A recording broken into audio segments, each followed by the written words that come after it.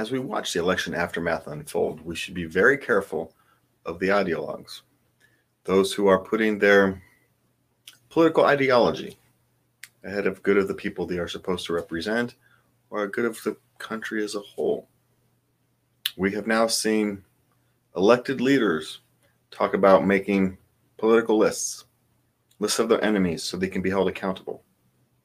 That should scare everybody. We've had thought leaders talk about political re-education. That should be terrifying.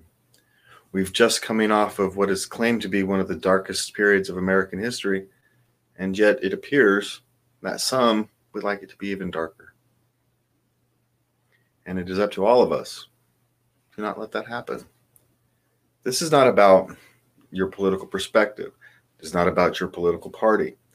This is about people whose political endgame is more important than the lives of people here and now.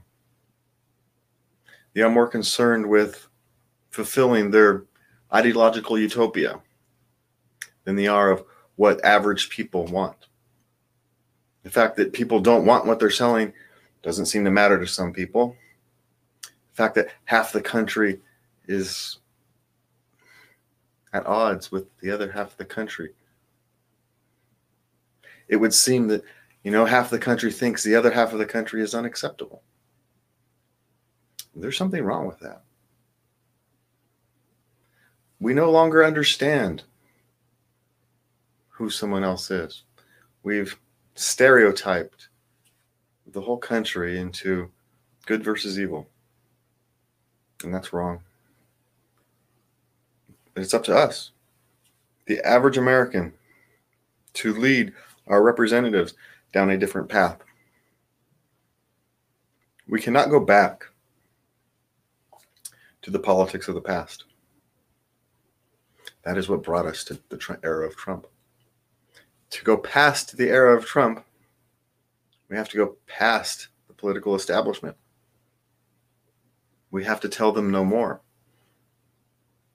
That their big interest groups, be the business, labor, environmental, doesn't matter. Big interest groups have too much say.